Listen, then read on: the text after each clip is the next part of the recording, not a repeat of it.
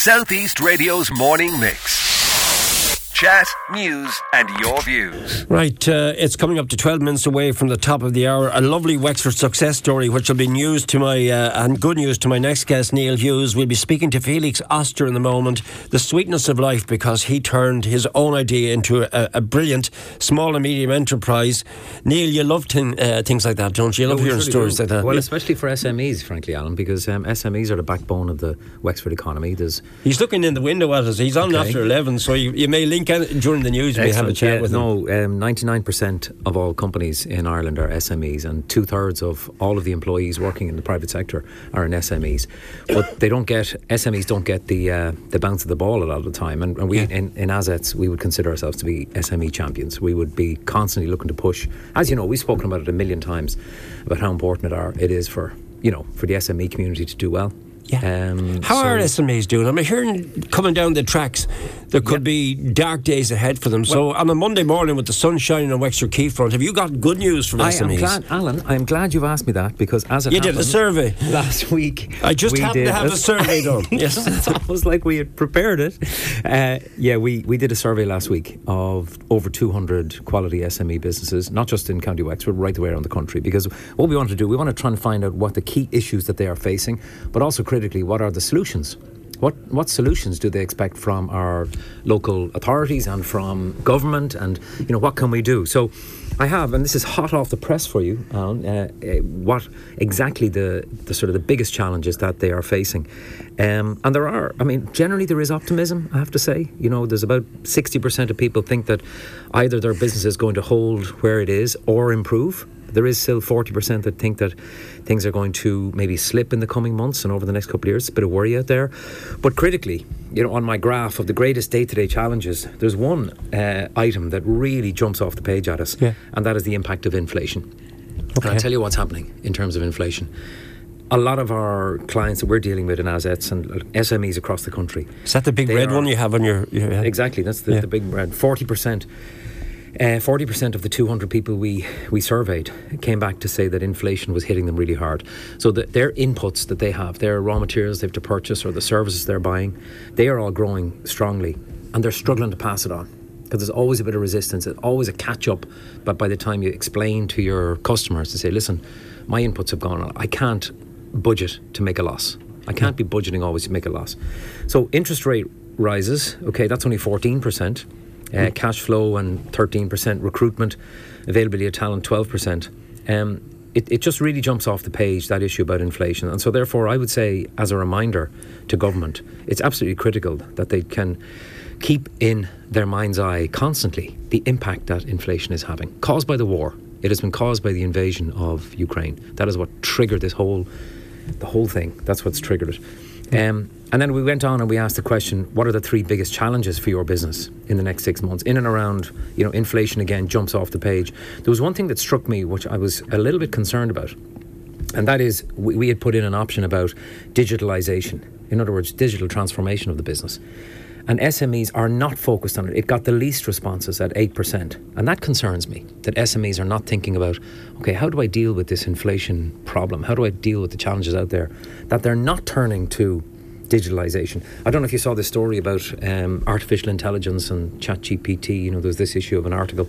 You did one on me, didn't you? I did one on you a couple of weeks ago, exactly. Yeah. Right, a poem about... I got a lot of reaction to that, actually. It's extraordinary. A number of people contacted me, and they're very worried about this. Within 3 seconds, it produces a full article for you, and the Irish Times got caught out, and they had to come out with an apology to say that somebody had submitted a completely fake article that had been produced by AI.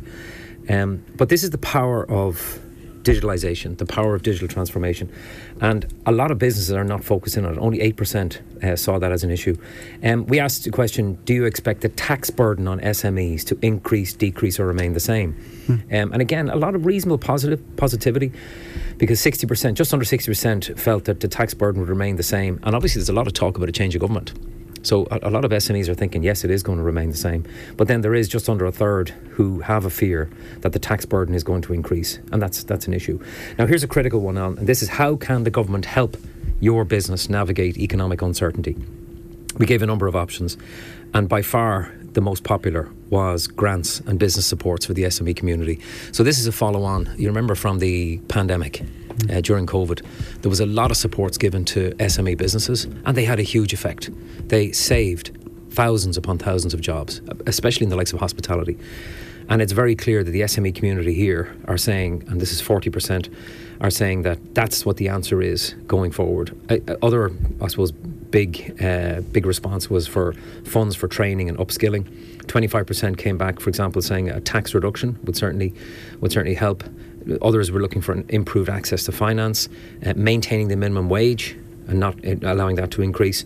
But just going back to this grants and business supports, it's perfectly obvious to us in Azets that the answer to this conundrum that the government faces in terms of the over-reliance on big companies, on big multinationals, the answer to that is to get in with the supports and the services that SME businesses need so that they can become the next great Irish indigenous companies. Yeah, I mean, from all the stats you've read out there, what you talked about inflation being the big one, but to assist SMEs to grow, and in some cases to survive, Neil, what's the main one? Well, so basically, that was the one that struck me the most, was that there has to be a realisation at the very highest levels about just how important the SME community is in Ireland, and just how much employment that they create, how much opportunity they give to young people in the county and right the way across the country. And so therefore the success, if we're talking about 65 billion of a surplus, okay, over the next while, in terms of the multinationals that have contributed, how did the government spend that? And what I'm saying very strongly here is that money, or certainly a very good proportion of it, has to be put back into the SME community so that we have a world-class multinational sector running side by side then with a world-class SME sector. Other countries have done this, by the way. Israel has done this. Finland has done this. A lot of the really successful economic countries in the world have done this. They don't always rely on FDI. And we are relying very heavily on FDI now. And what I'm saying to you is that there are SME owners out there listening to us, and every day they do extraordinary things. Just ordinary people getting about their day, but ordinary people doing extraordinary things in creating wealth and creating money circulating in our economy. So if we can push that, and if the government can use the lesson of the pandemic and say, right, that really worked. We supported SMEs, and look at the response we have, look at the result. Why don't they keep that going? And they need to obviously stay within EU state aid rules. But there are ways of doing this. EIS, for example, the Employment Incentive Scheme. And they need to think of other creative ways that they can get in and support small businesses to become the next great mid-sized Irish businesses, and to support the mid-sized businesses to become the next great Irish large companies. A comment on a number of stories. You have a base here in Wexford. Were you disturbed by what you heard about the migration issues and the burning of the tents? It's appalling. Yeah. It's absolutely appalling. So that encampment they were talking about is approximately 50 metres from our front door of our Dublin office. Are you serious? Yeah, we can see it from the windows. So it because we are there. Really brings it home to you. Yeah. Lower Mount Street around the corner where the office is for the International Protection Office, and then the Sandwich Street, which is where the KBC headquarters now closing. It was literally across the road where some of these, and it is just an appalling story. It's like something you read or you would have seen in Gangs of New York. You know the story about Irish immigrants coming into America and being stoned off the ships and then burned out. So it's an appalling story, and it's something that I think has to get attention from the very highest levels to try and resolve that. We're going to have to leave it there, Neil.